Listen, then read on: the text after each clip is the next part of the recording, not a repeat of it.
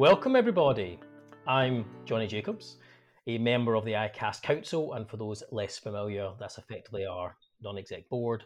And I've had the huge privilege of co-leading our mental fitness and business strategy. Now, outside of ICAS, I have the pleasure to serve as a finance director at the global coffee company Starbucks and sit on various boards, including the Mental Health Foundation. Now, this mental health discussion we're having today is part of the wider strategy to elevate the conversation, to break stigmas and support our communities. So for me, this conversation means a lot. And it's a real privilege to host this alongside three wonderful panelists.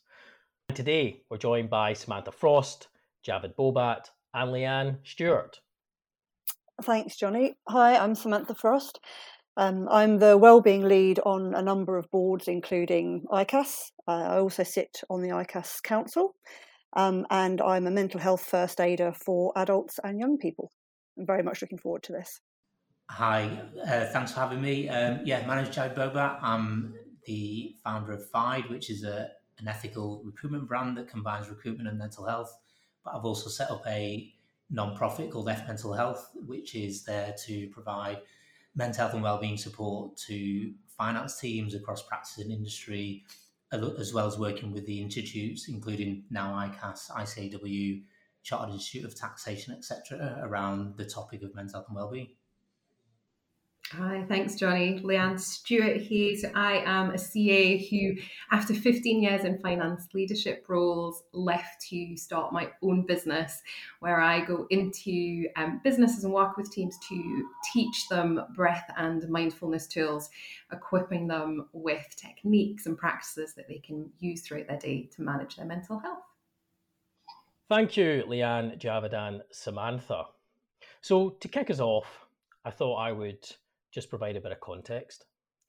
Picture a teenage boy, a 13-year-old, sat in a house in the west of Scotland, from a working class family, sat in his bedroom, suffering from extreme loneliness, with no one to talk to. No one was asking if he was okay, and that boy had no family to talk to or to fall back on, and wasn't sure how to get himself out of this predicament. Well, that boy was me, and I had no idea what to do with my life. I recall knowing a man who was an accountant, who had a house and had security.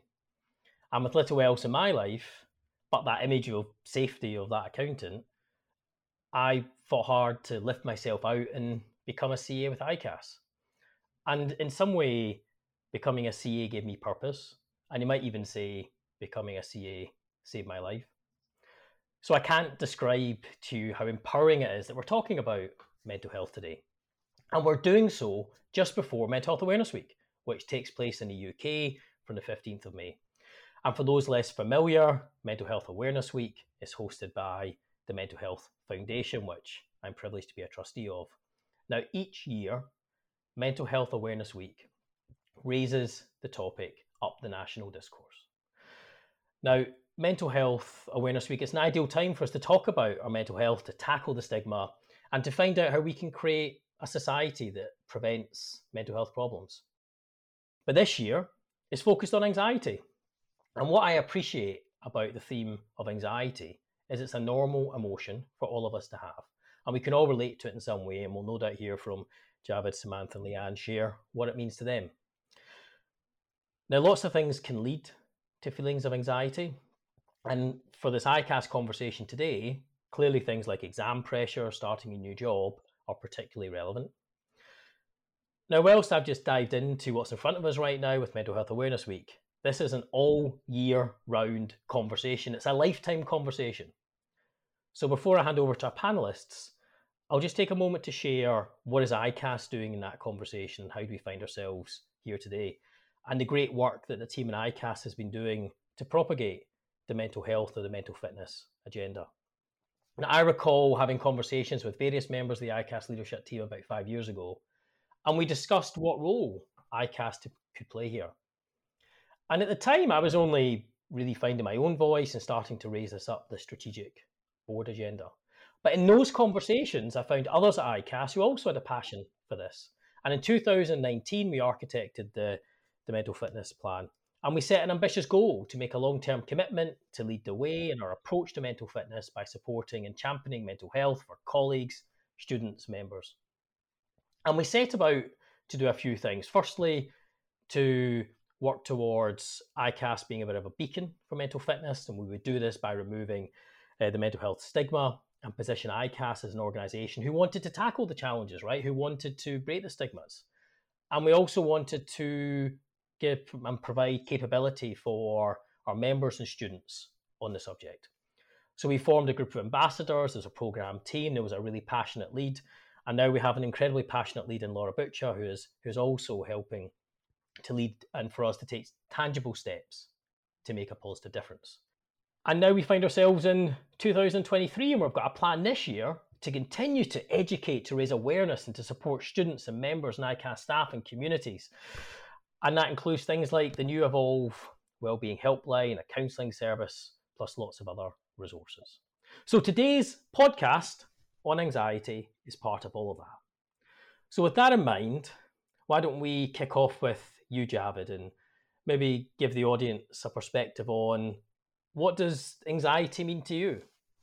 For me, sadly, I come with lived experience of sort of anxiety, as you know, I'm sure the statistics say that many of us do. So I've not known a life without anxiety. So since sort of growing up as a young adult and moving away from anxiety being a natural response, almost I describe it as almost that sort of unwelcome friend and an unwelcome companion that it's always there by my side. Almost feel like it's been a heavy blanket that's been all consuming through my adult life.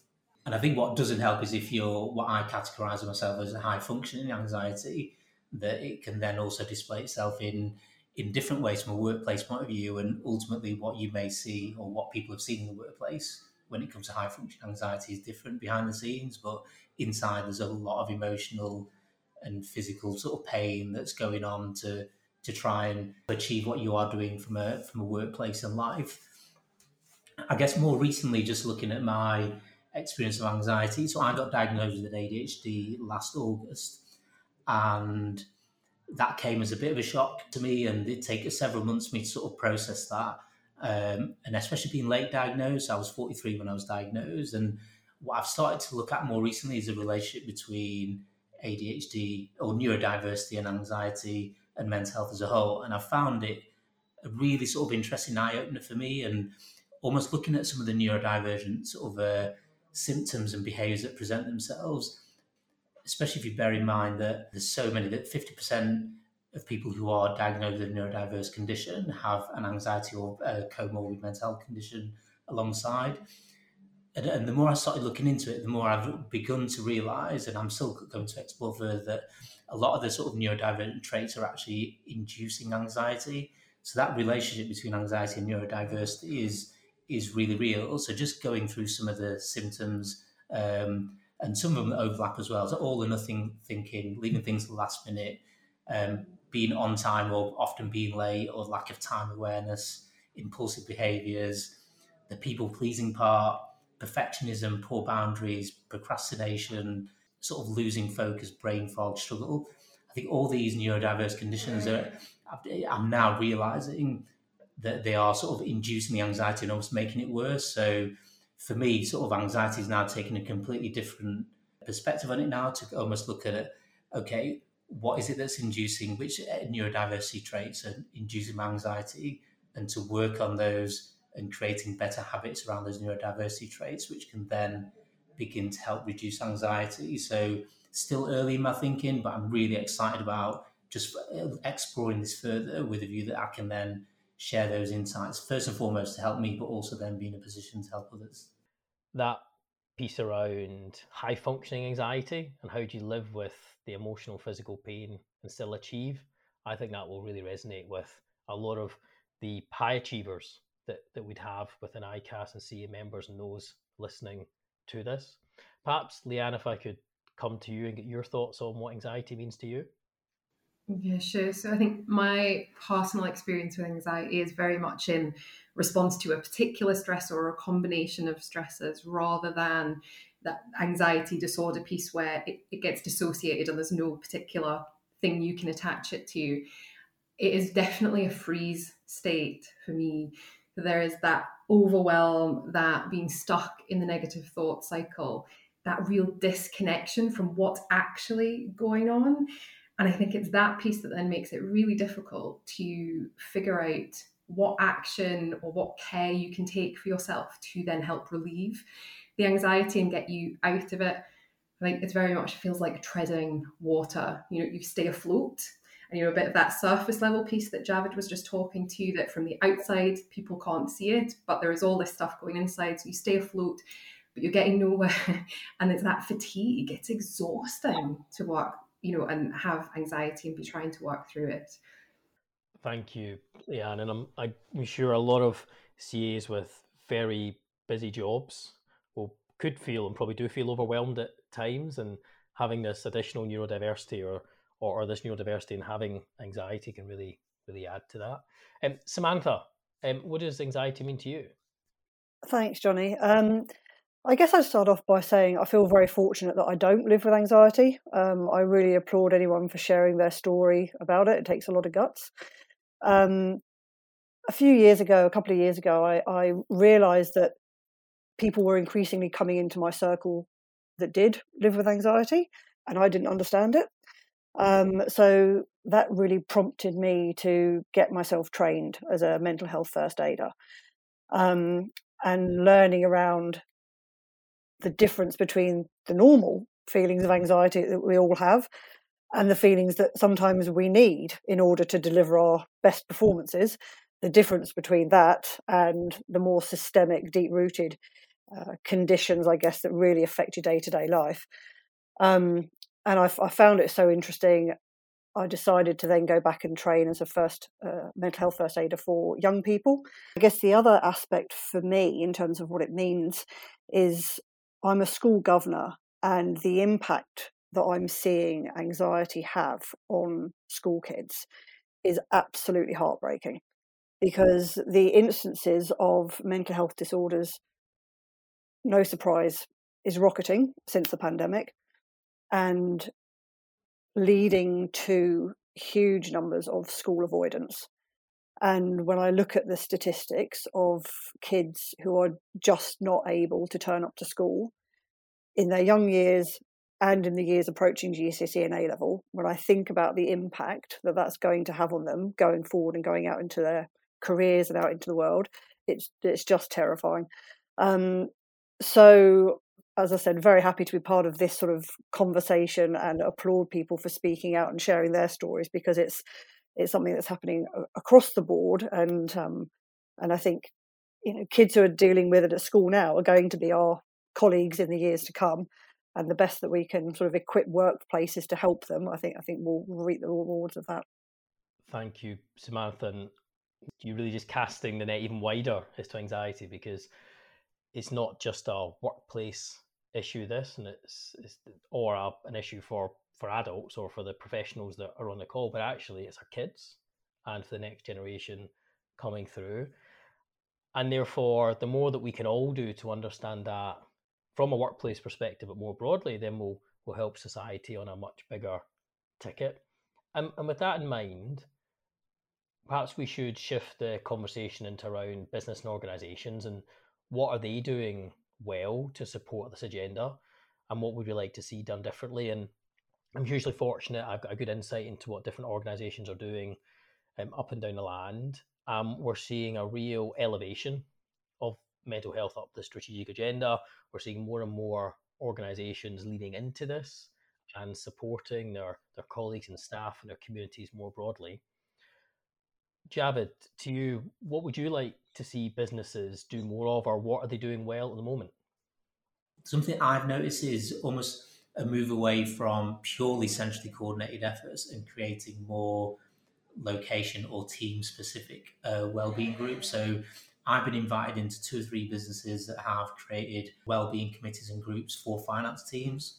Now, these are very large companies that have got 200 to 300 plus in finance, but they've gone and looked at what there is from a wellbeing centrally and created their own sort of wellbeing steering group for finance. And I find that a really interesting evolution of how well-being needs to evolve within organisations, of not just relying on HR and centrally coordinated efforts. And obviously, if you're a smaller company and you don't have a big finance team, you don't work at a Starbucks or whoever it might be, that actually you can have it location specific or cut it in another way. So an SME can still create that sort of same feel as well. So that's been quite an interesting observation on my part. I think another area that's been particularly interesting is the link between money and mental health. And if you look at the increase in just cost of living crisis and everything that's gone on in the last sort of year, and how those sort of money worries are fueling mental health and anxiety a lot. And what some employers are beginning to do a lot more is around addressing that, and whether that's through one-off bonus payments, inflation-linked pay rises, and committing to doing that moving forward, and more general education around financial well-being, because ultimately that is a really, really hot topic, and it doesn't look like any sign of it abating, and the link is real between money and mental health. Javed, I'm sure raising financial well-being will really resonate with an awful lot of the audience. And as finance people, we'll all love a number, but sadly, these are not good numbers. 1 in 5 people who suffer from mental ill health challenge have financial worries. And of those people who have financial worries, 50% of them suffer from mental ill health challenge. And right now, with the cost of living crisis, we know that mental health will be impacted more and more by financial well-being. And I'm really pleased that we are seeing organisations, I think that's right, I think we are seeing organisations lean into this more and more. Is that something, Lianne, that you're seeing? And what are you seeing organisations doing well at the moment? Yeah, I think there is. I think what is lovely to see is that broader appreciation that workplaces have a responsibility or a duty of care to support their employees, not just in respect of the stress and anxiety that might be induced through work, but almost that whole person approach of understanding that there are things that are from their wider life that might present and impact when they're during their work hours. And I think that focus on financial well-being is a really big pillar of that, and it's lovely to see. I think the piece that I would like to see done a little differently is using data and metrics, actually measuring how effective the support, the programs, the things that are out there are doing. I think there's a lot of, yes, we've ticked a box, we've got an EAP broad scope scheme out there, that's us done. And I think what we find is actually a lot of EAP, for example, is underutilized. It's not necessarily meeting the needs of the teams. So I think there's this person-centered approach piece that can go a little bit deeper. And Javed just referred to it a little bit in seeing that, there's team-specific programs and initiatives happening. But I think people or businesses need to understand their people's needs and build the support around that rather than the other way. And that measurement piece is just key. How do you know it's working unless you're tracking it and understanding who's using what and what the outcomes are? And that is definitely one of the big focus areas for businesses right now, isn't it? And there's actually a role here for accountants to play in this, because we all love an ROI. we love understanding the cost and benefit of things. That said, there's a balance to be had, because if we focus too much on the return, you don't want to lose the moral argument. But it's really interesting debate, isn't it, about making sure we can really demonstrate the positive impact of the work that we're doing. I know, Samantha, you've got a view on this around the cost of business and returns and how we move up the strategic board agenda as well. Yeah, I think I think there's been a real shift in the narrative. Certainly I've seen it since the beginning of the pandemic, in terms of clients contacting me and saying, what can I do to help? And I don't just want to tell them to take a nice long walk at lunchtime and get more sleep. It's I need to do something actually tangible for my teams. And I think just looking at LinkedIn over the past few years, you now log on and it's people sharing their stories like we're doing here. And so I think it's really changed the narrative. But I think there's probably, in terms of what can we still do, I think there's probably 2 areas I'd look at. The first one is, I do still think that there is a way to go for businesses to understand the bottom line impact of things like anxiety in the workplace. Because if the workforce doesn't feel supported in flagging and acknowledging their mental health challenges, then the business is going to have an issue with retention and engagement, and that's going to cost them money. It's very simple. I mean, I've used it in other webinars. I've used Google's Project Aristotle, where they looked at what makes a team successful, and they decided that psychological safety was the number one metric in making a team successful. So if you've got someone like Google telling you your team needs to feel safe in order to make money, they're making a valid point.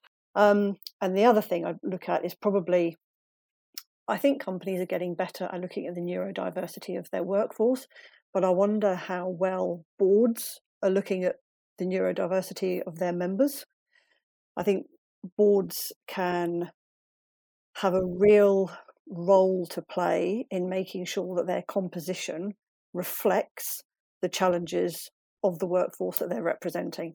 And I don't think that boards can support what they don't understand. So I'd always be keen to know what boards are doing in that space to examine the diversity of the membership. Thanks, Samantha. And on the subject of neurodiversity, Javed, when we spoke a while back, must have been a couple of years ago now, I was really struck by your story and your interest in this space. And I'm sure the audience, your story around your own personal story of neurodiversity will have really struck them as well. What's your thoughts around this neurodiversity piece?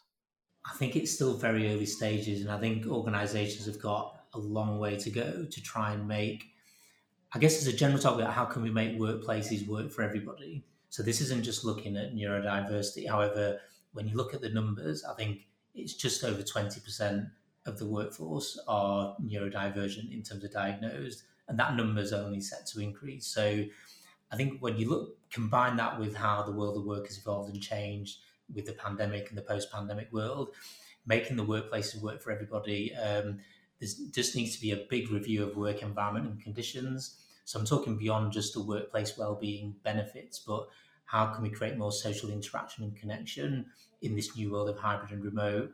But then from bringing in neurodiversity, how there's been a big emphasis on sort of, things going online, meetings and everything, and how can we create better digital habits? So things that I'm beginning to see, but I'd like to see more of, more digital downtime, is the quiet hours and sessions each week within people's calendars, blocking out time for focus work, half days or days where there's no meetings, and people's calendars just being absolutely rammed, encouraging time away from their desk. I think because it's still such an early stage of understanding what neurodiversity is and how it affects people differently. So I'm sort of an inattentive ADHD diagnosed, but there could be someone that sat with me who's also ADHD inattentive, but it's going to affect us differently. So there's never going to be a one size fits all. I think there's going to a lot of education, a lot of awareness, a lot of understanding, and trying to, as best as you can, tailor approaches. However, I caveat that with understanding that employers have got and HR have got a really hard time in trying to pull this together. But this isn't a race to get it done ASAP. This will take more than weeks, more than months, just years for us to get that awareness and understanding, and then how to adapt that workplace for neurodivergence and everybody as a whole. But yeah, lots of figuring out to do. It makes it a really interesting time to be in the world of work, but also a bit of a challenging one for the people in business to try and make it work for everybody. Javed, we are really privileged to have somebody like you. You think of somebody like with your experience, who is a recruiter of finance professionals in this space. I think it's great that we have somebody like you in this space that will bring that neurodiversity when you're looking at recruiting people. And when you touched on there about, in fact, you've all touched on around what happens when we have neurodiverse people in the workplace. How do we support them in different ways? And Lianne, I remember watching one of the webinars that we did a while back, and you talking about mindfulness, for example, and the various other tools and techniques that you apply. How do you support, or how have you supported somebody in the workplace who may have a mental health challenge?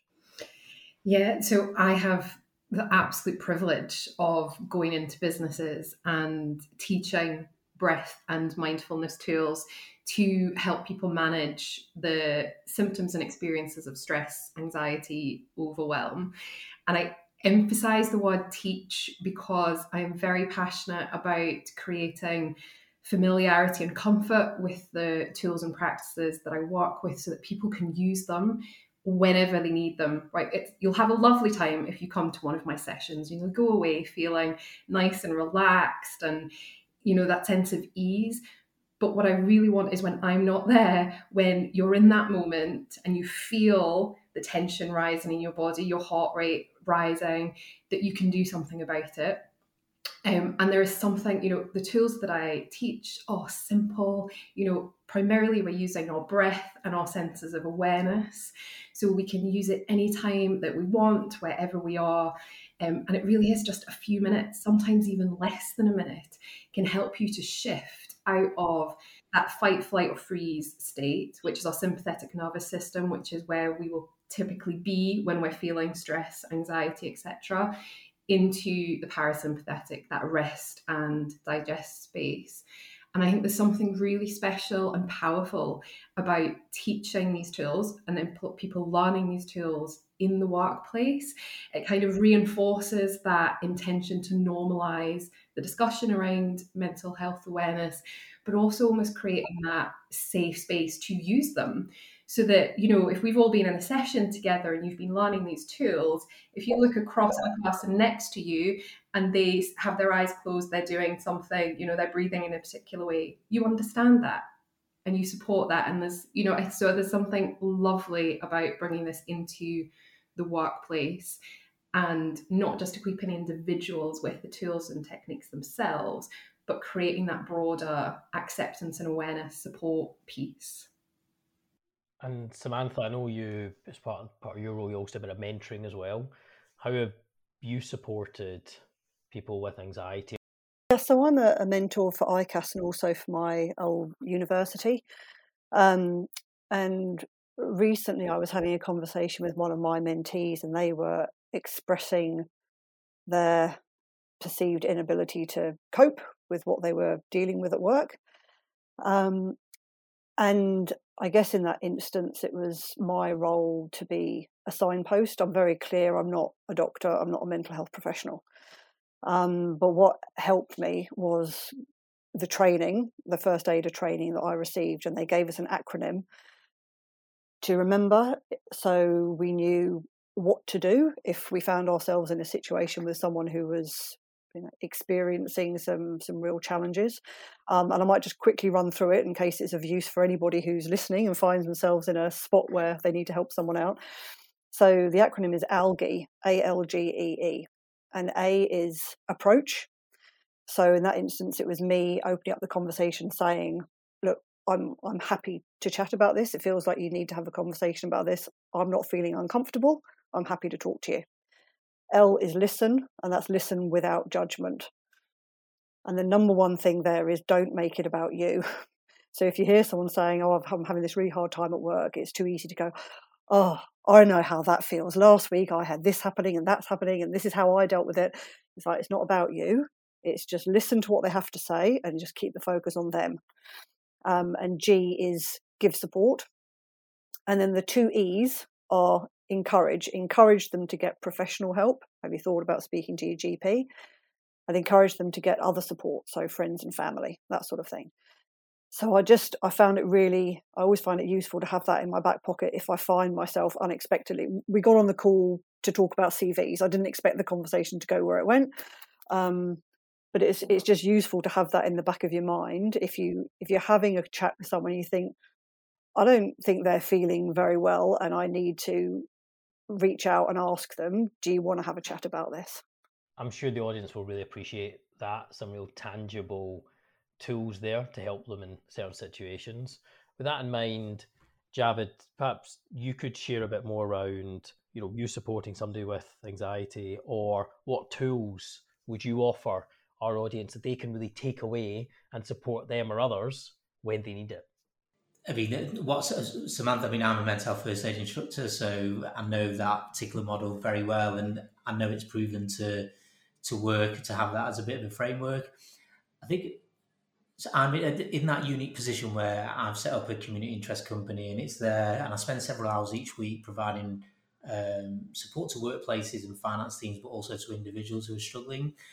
And I guess a couple of the common themes that always sort of comes out within there, that if someone is wanting and looking to sort of approach you, it takes a heck of a lot of courage for someone to open up. And it's really important within that time to make sure that you give them the time and the attention they need, because if in any way that you're distracted or not giving them that sort of attention, that it could set them back, even further in their steps to wanting to get that professional help and support. That's probably one thing that I'd say. I think the other is just be very flexible in the approach of how that person wants to be supported. So I've done a mixture where logistically, where it's been possible, I've met people in person, but we've gone to the park and gone for a walk. The walk and talk is a brilliant way of encouraging someone to open up, where you may be sat even in a neutral venue like a coffee shop, but they're just not opening up as much as perhaps they're comfortable with. So I think getting outdoors and having those conversations outdoors where feasible and practical,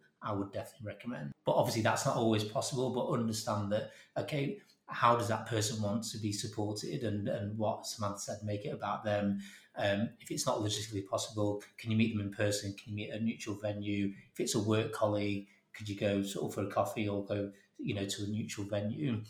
And just give them the time and space to open up in their own time. Just don't put them under any pressure to sort of open up. Some people will open up more willingly than others, and I think a lot of it is just, you've just got to tailor it to the individual and what their preferences and needs are, and just keep following up, and as well as the signposting. I think the follow-ups are key. I think you could have a great conversation with someone but just make sure that the follow-ups are there and you're in a position to want to, how much you can sort of support them to make sure they are coming out at the other side. And there's so many people that I've helped where there's been that initial conversational meeting, and then it's great to have seen that progress where they've said to me by message or call, so look, I'm in a much better place now.